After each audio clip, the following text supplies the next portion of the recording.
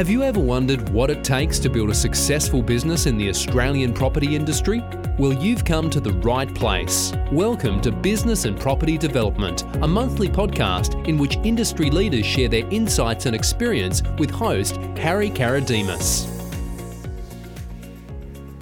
Hello and welcome to Business and Property Development. This is the third part of my conversation with Fabian DeMarco of Commercial and Construction Capital. In this part, we continue the conversation on the ins and outs of using non-bank finance. We focus on the inherent risks involved, why it's therefore important to consider using a broker, and we wrap up by returning to some of Fabian's lessons learned as a result of his exposure and specialization in this niche field. I hope you enjoy it.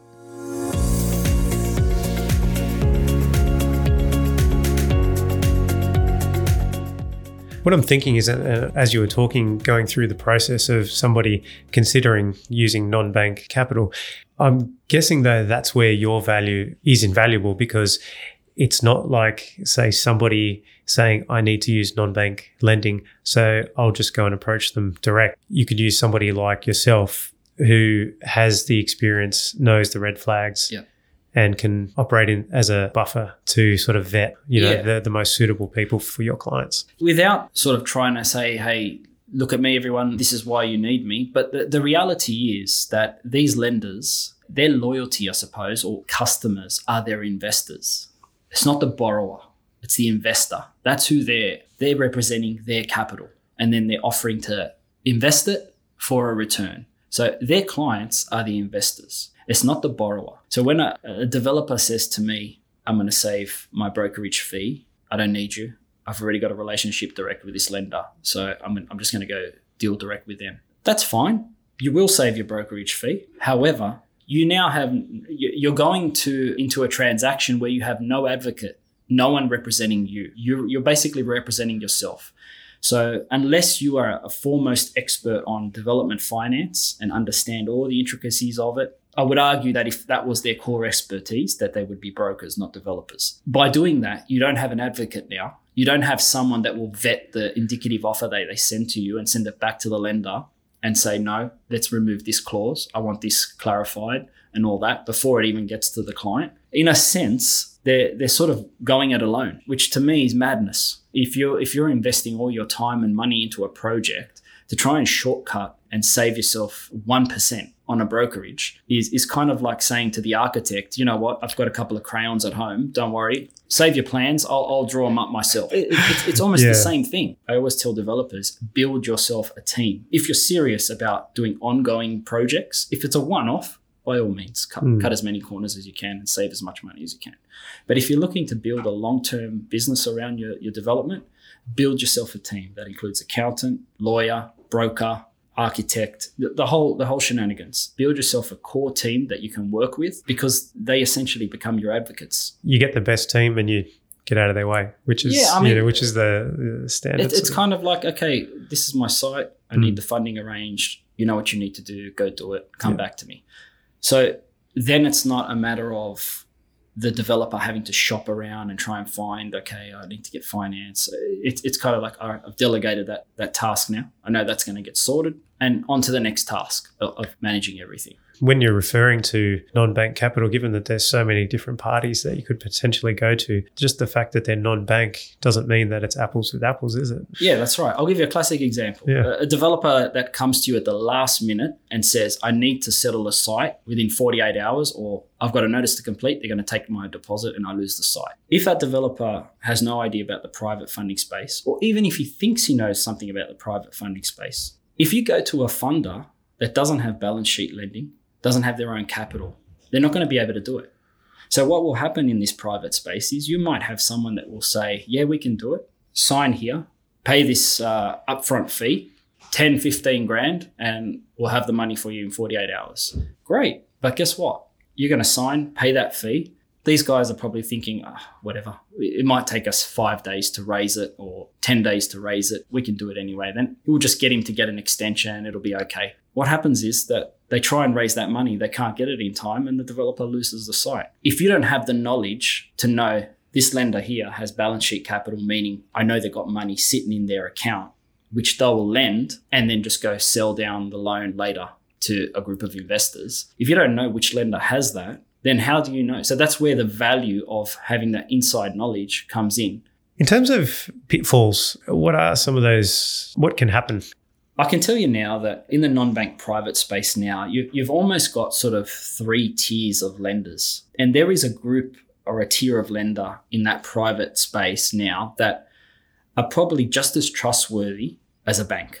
Professional outfits, they've got boards, they've got very, very stringent compliance processes. They monitor everything, they do everything by the book, and they're a pleasure to deal with.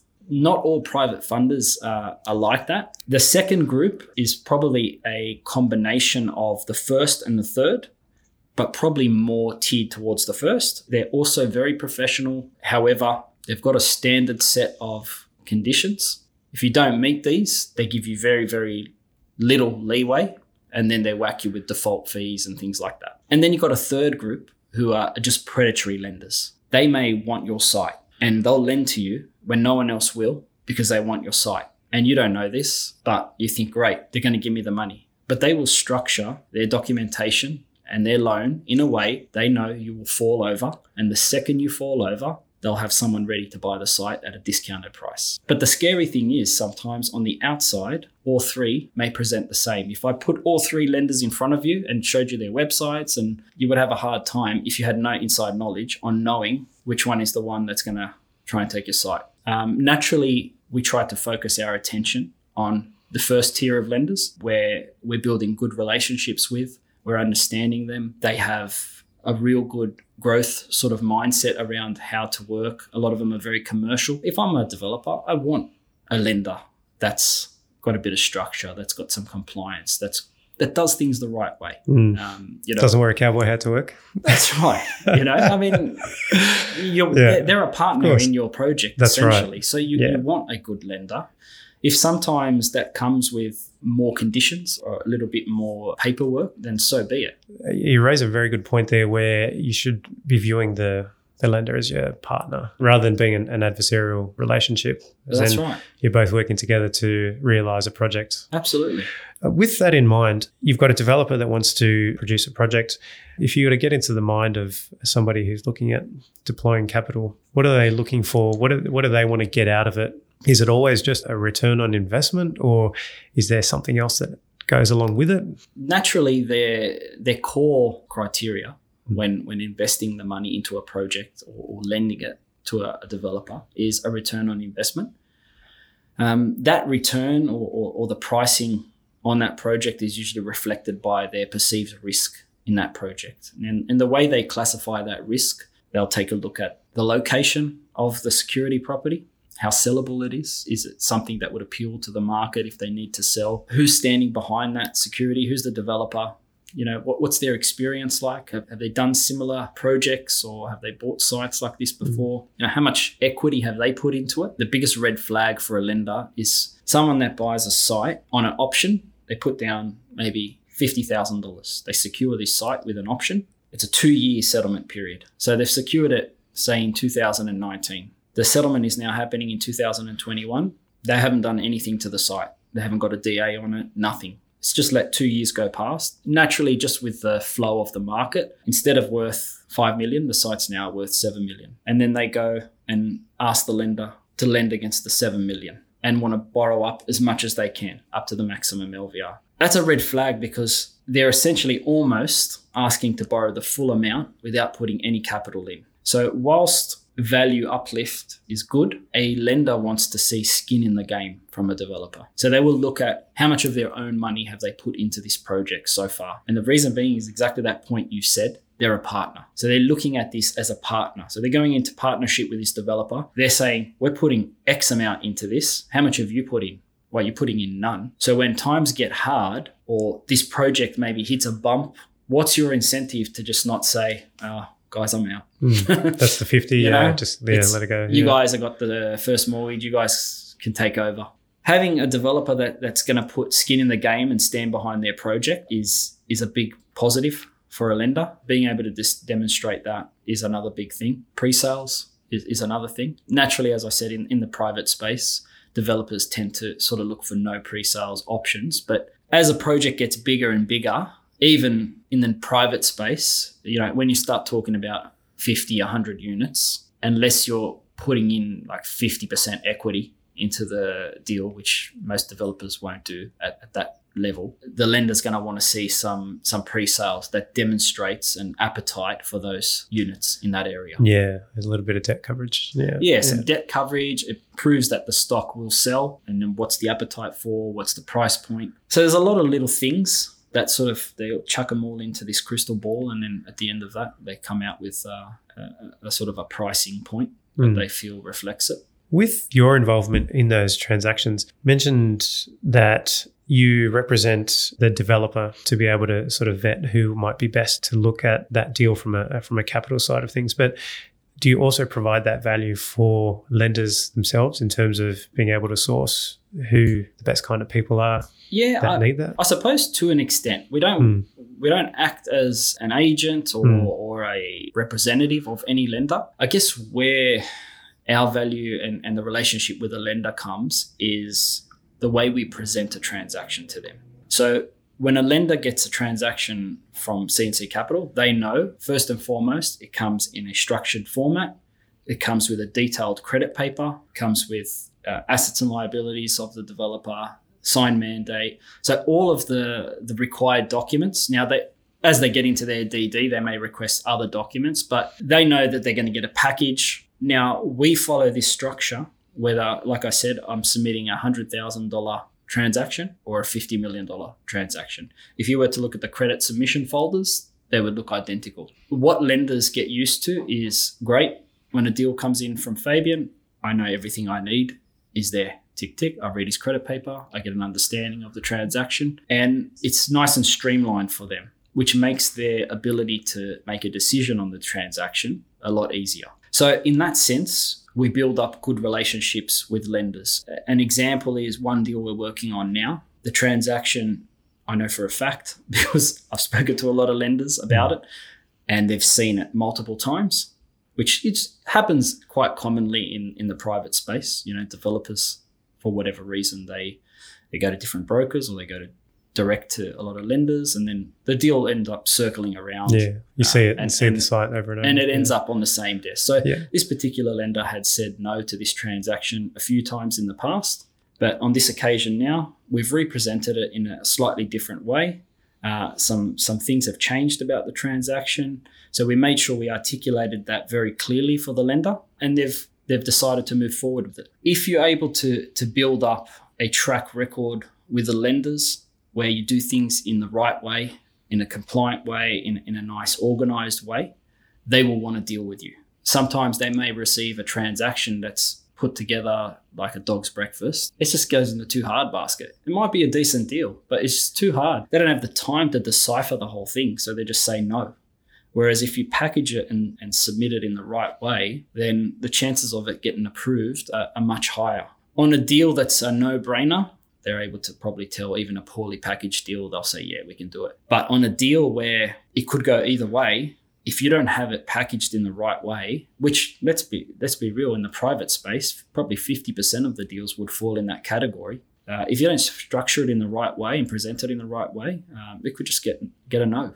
I just wanted to wrap up by taking a step back into you and with CNC Capital. Given what you know now, and you've been in the game for a number of years, what are some of the rules that you've developed over time when you conduct your business? First and foremost, I'm always thinking long term. So everything that I do, I'm always thinking, okay, is this for the better of the business long term? That might mean sometimes turning away deals that on the surface look okay, but when you dig a little deeper, this is not going to be a good deal.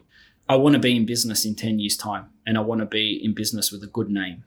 By having that as a driving vision, every decision I make today is always viewed through that lens, which means that you're always making decisions that are going to lead you to that path. We touched on at the very beginning your priorities changing. You thought getting into business was a roadmap to getting really wealthy, but with the priorities with your kids coming into it, tends to lead into more things like flexibility. So what has running your business enabled you to fulfill?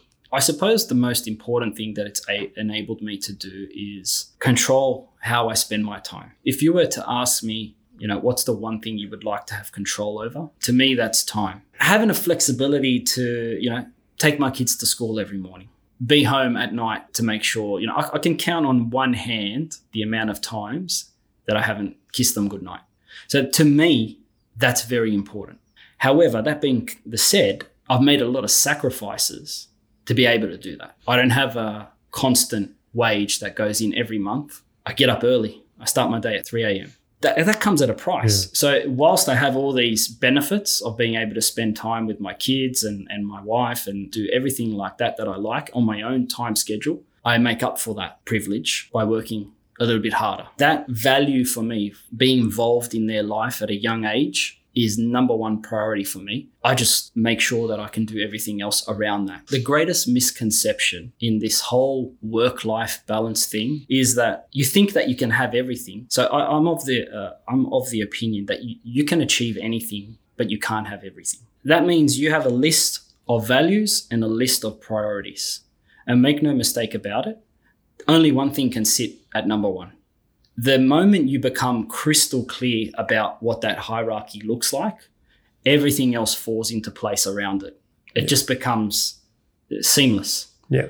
It's when people are not clear about what that order is, or they say family is number one to me, but they're out working and until all hours, or they could be out for drinks after work, but they still keep telling themselves, I'm spending time with my family, my kids is my number one priority.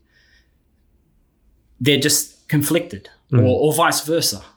They might be saying, work is really important to me. Building this business is my number one priority, but all they're doing is just going out or just hanging around with the family or the kids. Yeah. So it's when you become congruent, and congruent, the way I like to describe it is your actions match your ambitions. Yeah, that's right. When those two meet and they align perfectly, that's when you get progress. Just to wrap up, with the benefit of hindsight, is there something that you would tell your startup self not to do, looking back at all your years of experience these days? If I could jump in a time machine and go back, I would probably give myself a piece of advice that my dad told me, and that is measure twice and cut once. Have a look, think about it, think about that. Is that what you want?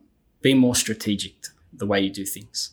And then the last thing, which my wife told me, and that's follow your gut. So in the beginning, when I started the business, whenever I dealt with a lender, I was doubtful as to whether they were a legitimate lender or whether they were going to do wrong by the client. I always had a feeling in my gut about it. And when you trust that, I find that, you always know deep down inside you if things are about to go pear-shaped, you get this feeling. Some people will listen to it, some people ignore it. I found over time, if I could sit down with myself, I'd tell it, measure twice, cut once, and trust your gut. Fabian, thank you so much for being with me today. This has been fantastic and a truly an informative session. So I feel like I've got a lot out of it. Oh, so, great. Yeah, me too. I've really enjoyed it.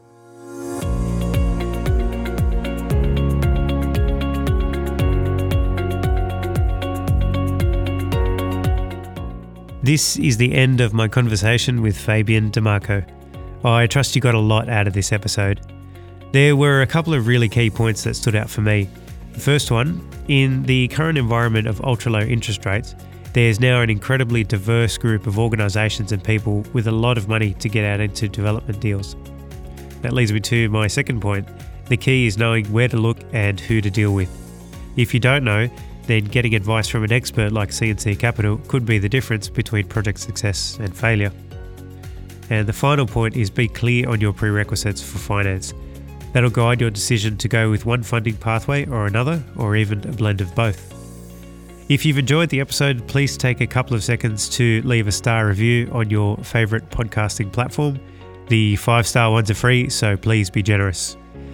If you want to keep up to date with upcoming episodes, please click the subscribe button so you can be notified when the next one is out. Well, that's it from me for this month. I'd like to thank you again for listening in, and I'll catch you soon. Bye for now.